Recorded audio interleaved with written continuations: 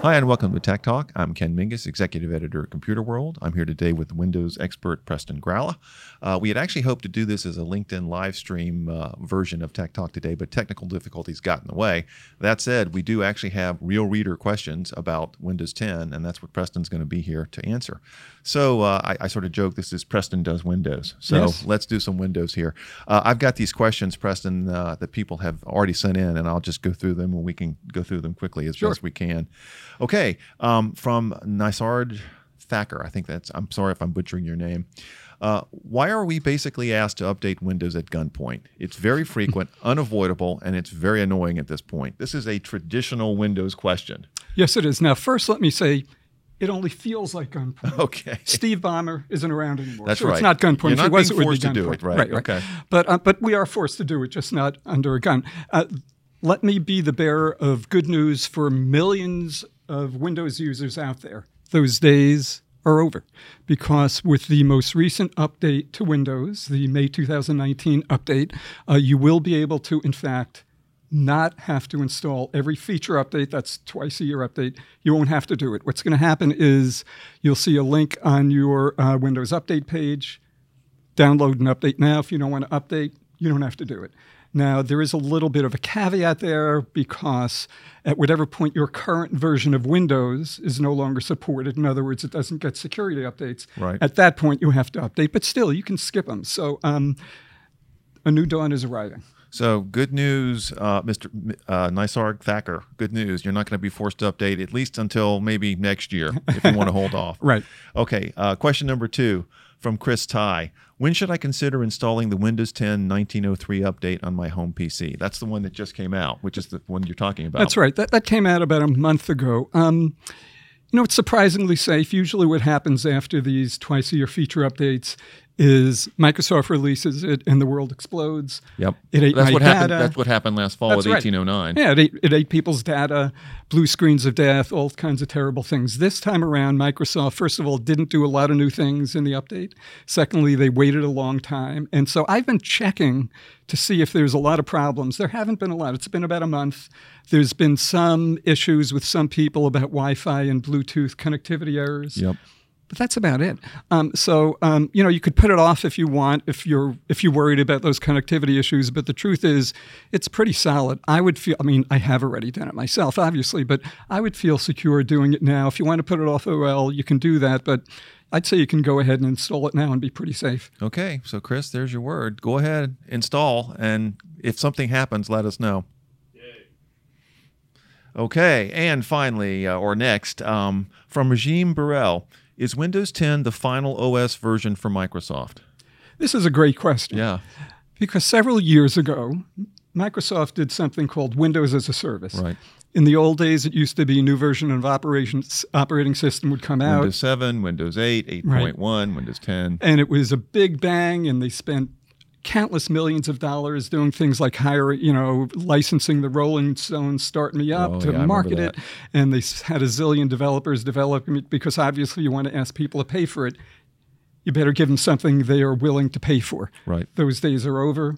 Windows now updates automatically. As we've just found out, there were some problems with that because it used to force you to update automatically. Right. But the truth is, it updates itself automatically. And so it could easily be Windows 10 today, Windows 10 tomorrow, Windows 10 forever. However, it is Microsoft. They can change their mind about it. They can decide to go back to the old ways. Or a third thing could be they could say, you know what?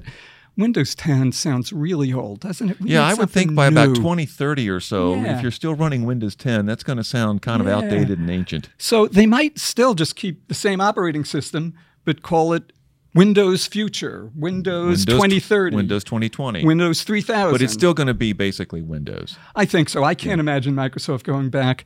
Windows isn't its cash cow anymore. Why spend the money and divert it from other things? The company's a big financial success now that Windows isn't the center of their universe. So I think basically it's Windows 10 today and Windows 10 as far as you can see. Yeah, it's interesting. You talk about it Windows as a service, and I think of it as Windows as a subscription, which is of course the whole point. They want to keep you, on the hook there. Although the nice thing there is that you only pay for it once, not monthly or not annually. That's right, and you get updates, Yeah. and now you have flexibility. Yeah. Okay, good. We got a couple more questions that I wanted to get to because I think these are kind of interesting and they get to some of the things that I think users deal with.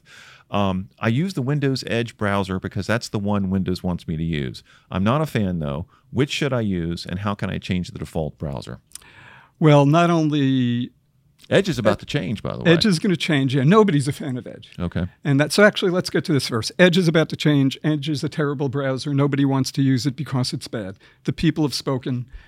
Until now, Microsoft hasn't listened. Microsoft is now listening. It's now building a browser based on open source Chromium technology, which underlies Chrome. Right. And that's going to be it. Now, when it's out, I don't know. But there is hope if you like the idea of Edge as a browser. But until then, you probably want to get away from Edge. It's a really bad browser. And so my favorite is Chrome. Yep. I like Chrome. It's fast. It's stable. It also has a zillion extensions that all Which is kinds the of whole great thing things. that Edge was supposed to have that never developed. No, because why bother? Why would a developer waste their time doing it? Right. Whereas Chrome has a million of these things out. So I love Chrome. Firefox also is a really good browser. Either of those two would be a good idea. It's pretty easy to change the default. Go into settings and just type in change default browser. A link will pop up in settings. Click it, follow the instructions, and you're set. And poof, you've got a new browser. Right. Got it. Okay. And let's see, one more question and we'll let it go after that. I've downloaded software from the Microsoft Store in Windows 10 and I'm not impressed. Why is the software so bad? What else can I do to get good software? The software is bad because the underlying architecture that you're forced to write to stinks. Okay. It's really, really, really bad. This was introduced in Windows 8 and then in Windows 10. The idea is that Microsoft is going to bring you into the future where you don't need the Windows desktop anymore. You don't need Windows 32 anymore applications. It'll be a mobile and a desktop operating system simultaneously. Yep. And write your software to this great new technology. They called it Metro. Oh, I remember Metro. That was a copyright violation. They called it Modern, and that was a stupid name. They called it this. They called it that. Now it's just called Windows Apps. Yep. So it's Windows Apps in the Microsoft Store. I have never used one that was good. Okay. It's underpowered. It's bad. It's worthless. So my recommendation is forget the Microsoft Store. Forget Microsoft's so-called Windows Apps. Yep. Use what are called Windows Win32 apps or desktop apps. Yep. Use that software. That's Office, for example. And where you can get them is there's a lot of big download sites on the internet where you can go. A caveat here, make sure it's big.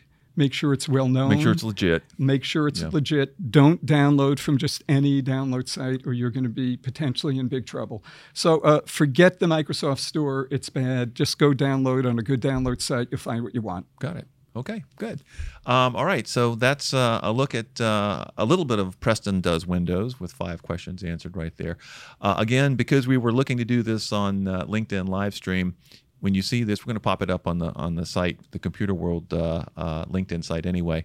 If you've got questions or comments, leave them in the comments. We'll have Preston back later in this summer, and we'll try to do this again live and hopefully answer more of your questions. We've also got a few more episodes coming up over the next few weeks. We're going to look at everything from Apple's new Mac Pro, the expensive Mac Pro, and the coming Android Q rollout later this summer. So be sure to subscribe to our YouTube channel and subscribe to the Computer World LinkedIn page so that you can follow along with what we're doing and you'll know when these shows are coming up. In the meantime, thanks for watching. Preston, thanks for being here. Thanks for having me. We'll see you again soon.